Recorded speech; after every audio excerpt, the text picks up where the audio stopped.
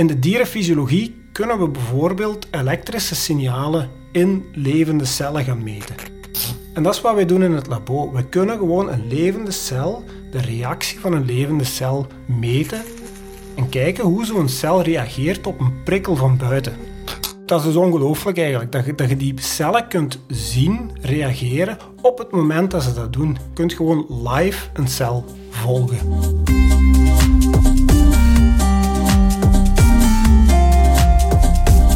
Ik ben Bert Brone, ik ben van opleiding bioloog en in de master heb ik gespecialiseerd in dierenfysiologie.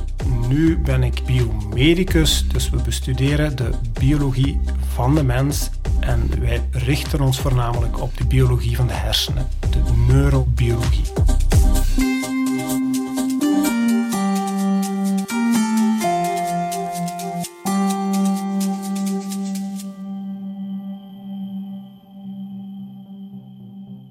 Voor mij was het eigenlijk van in de middelbare school duidelijk dat ik in de wetenschappen ging verder gaan. In eerste instantie eerder chemie, later was die interesse in biologie er echt.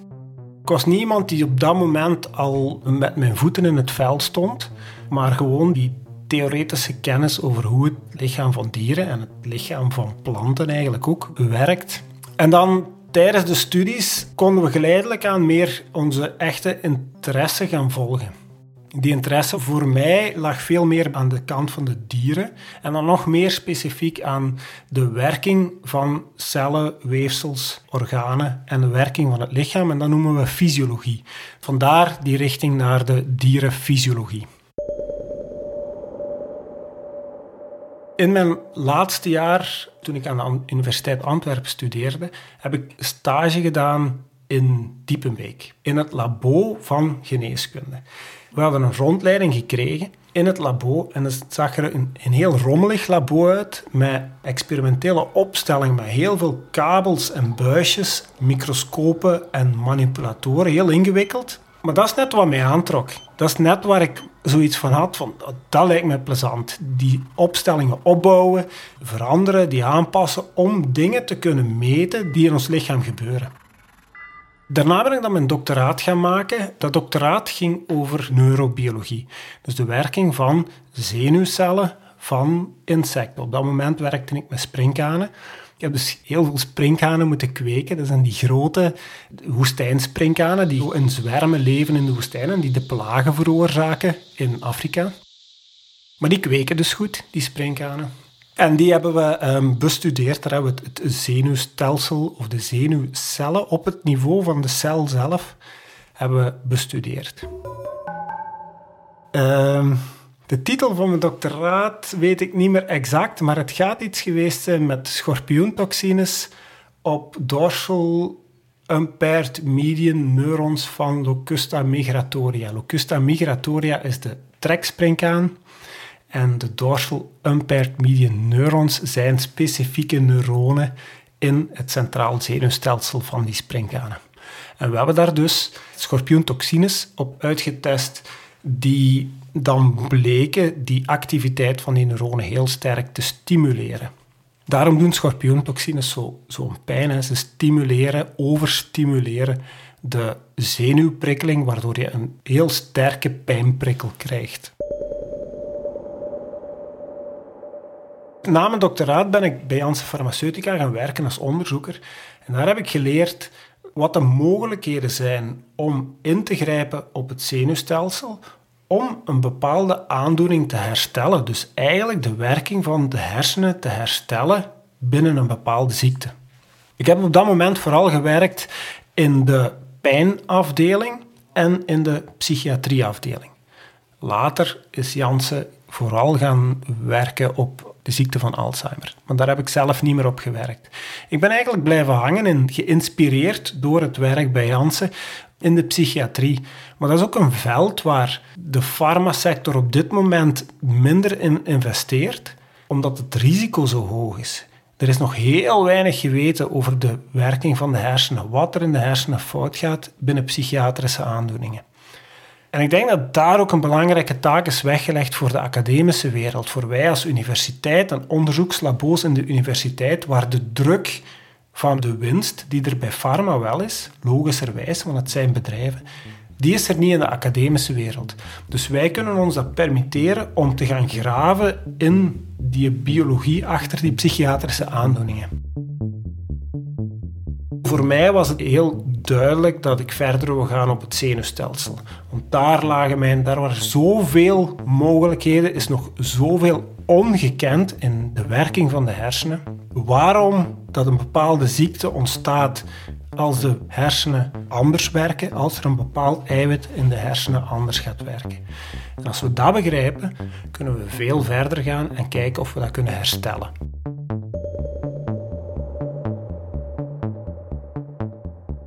De complexiteit van de hersenen heeft te maken met verschillende dingen. Er zijn verschillende soorten hersencellen. De zenuwcellen die de signalen doorgeven zijn natuurlijk de meest bekende. En er zijn nog daarnaast die gliacellen, astrocyten, microglia, oligodendrocyten. Dus nog veel bijkomende cellen. De oligodendrocyten zijn bijvoorbeeld de isolatie of vormen de isolatie rond de zenuwcellen. Denk aan een elektrische kabel waar isolatie rond zit, haal die isolatie weg en uw elektrisch signaal werkt niet meer goed. Er is kortsluiting. Dat is exact wat er gebeurt bij multiple sclerose, waarin de isolatie rond de zenuwcellen weggaat, afgebroken wordt en daardoor de zenuwgeleiding slecht verloopt. En wij bestuderen zowel de werking van die zenuwcellen met die elektrische eigenschappen als die gliacellen, die cellen die daar tussendoor zitten. Een heel interessante cel die daar nog bij zit, zijn de immuuncellen van de hersenen. En dat zijn de microglia. Dat zijn de kleinste cellen. En ze zijn eigenlijk de enige hersencellen die niet geboren worden in de hersenen zelf tijdens de ontwikkeling, maar ze komen van buiten. Ze komen uit de dooierzak tijdens de embryonale ontwikkeling. Al heel vroeg gaan ze naar de hersenen en gaan ze actief zijn in de hersenen. Ze helpen die zenuwcellen verbindingen maken. Ze knippen slechte verbindingen tussen zenuwcellen weg. En dat blijkt nu net zo cruciaal te zijn. De vorming van die zenuwcellen, die verbinding tussen die zenuwcellen en het wegknippen van de slecht werkende verbindingen, dat moet perfect verlopen om gewoon functionerende hersenen te hebben. En dat heeft te maken en met die zenuwcellen, die groeien, differentiëren. Dat betekent ze gaan uitlopers vormen en verbindingen maken. Maar het heeft ook te maken met die microgliacellen, die dan die verbindingen gaan stimuleren en ook de slechte gaan wegknippen.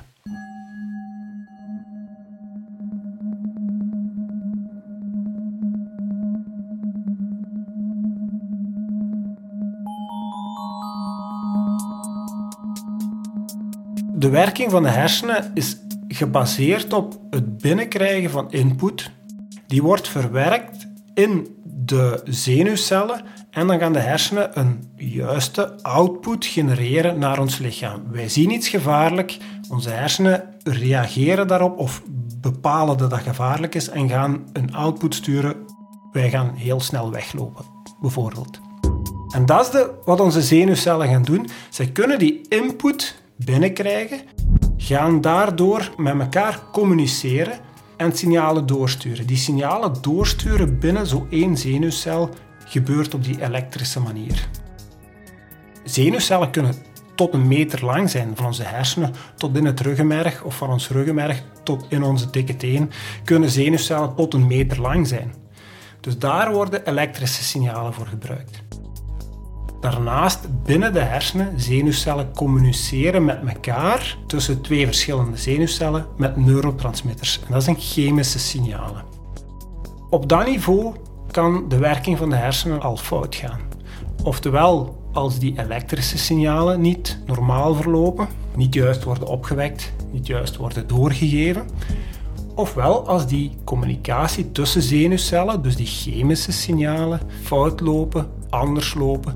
Denk aan sommige soorten van depressie waar de neurotransmitter serotonine te weinig aanwezig is.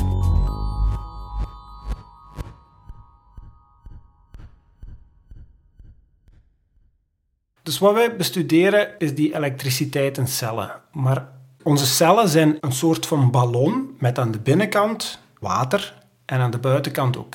Maar die membraan, dus die ballon die rond onze cellen zit, die is een hele dichte, een goede scheiding tussen de binnenkant en de buitenkant. Daarom kan onze energie worden opgeslagen, maar daardoor kan er ook het elektrisch signaal aan de binnenkant van de cel ten opzichte van de buitenkant worden opgeslagen. En dat is echt een potentiaal. Dus die celmembraan, die ballon rond onze cellen, is eigenlijk een soort van batterij. Aan de basis van die elektriciteit liggen eiwitten, kleine bouwblokken in de cellen, genaamd ionenkanalen. Die zijn dus piepklein en die ionenkanalen veroorzaken elektrische stromen in cellen. In één zenuwcel zitten dan miljoenen ionenkanalen. Er zijn ionenkanalen die de zenuwcellen stimuleren, maar er zijn evengoed ionenkanalen die de zenuwcellen gaan inhiberen. En het is dan ook die ionenkanalen die bijvoorbeeld door anesthetica, lokale anesthetica van de tandarts worden geblokkeerd. Logisch, als je die natriumkanalen blokkeert, die ionenkanalen, je gaat je elektrisch signaal van je zenuwcellen blokkeren, dus je voelt de pijn niet meer. De prik is er nog altijd, de schade is er nog altijd, maar het signaal wordt niet doorgegeven.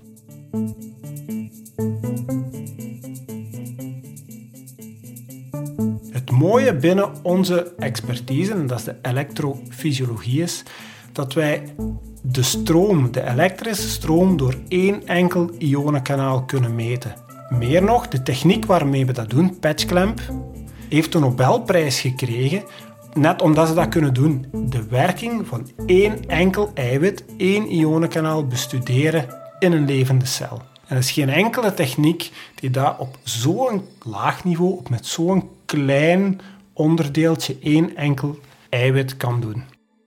Om u een voorbeeld te geven, de elektrische stroom die door zo'n één ionenkanaal loopt, is van de grote orde van 1 tot 10 picoampère. Dat is 1000 miljard kleiner dan de stroom die door onze elektrische leidingen in ons huis loopt. En met onze technologie kunnen wij die stromen meten. Dat is ook de reden waarom de experimentele opstellingen waar wij in werken er zo eigenaardig uitziet. Daar zit een kooi van Faraday rond, dus een koperen kooi rond onze opstelling om alle straling van buitenuit tegen te houden. Elk radiosignaal, elke gsm pikken wij op met onze hele fijne, gevoelige apparatuur. Ionenkanalen zijn target voor medicatie voor heel veel aandoeningen, pijnbestrijding, antihypertensie, dus tegen hoge bloeddruk.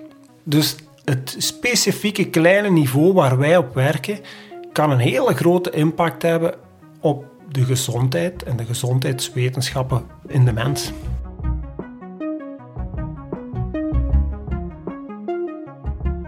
Ik heb al lezingen gegeven over de biologie van de hersenen binnen autisme-spectrumstoornis.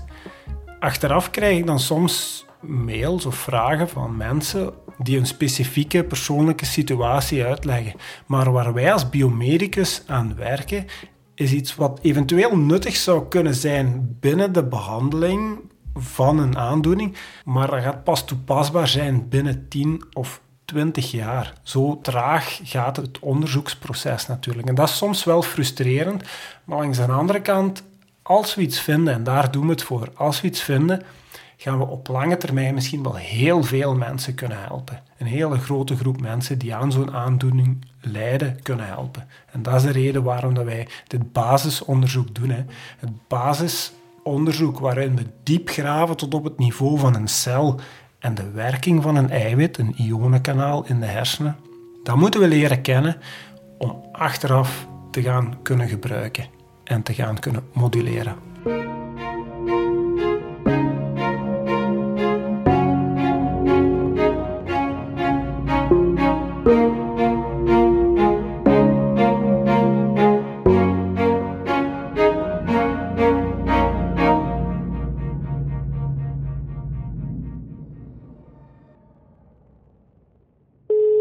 U luistert naar Passie en Wetenschap, over onderzoek in het dagelijks leven. Deze podcast kwam tot stand door U Hasselt en Hogeschool PXL, die samen de associatie Universiteit Hogeschool Limburg vormen. Productie en muziek Frank Duchesne. Meer informatie vindt u op onze website www.auhl.be. Andere afleveringen van Passie en Wetenschap kan je beluisteren via je favoriete podcastplatform.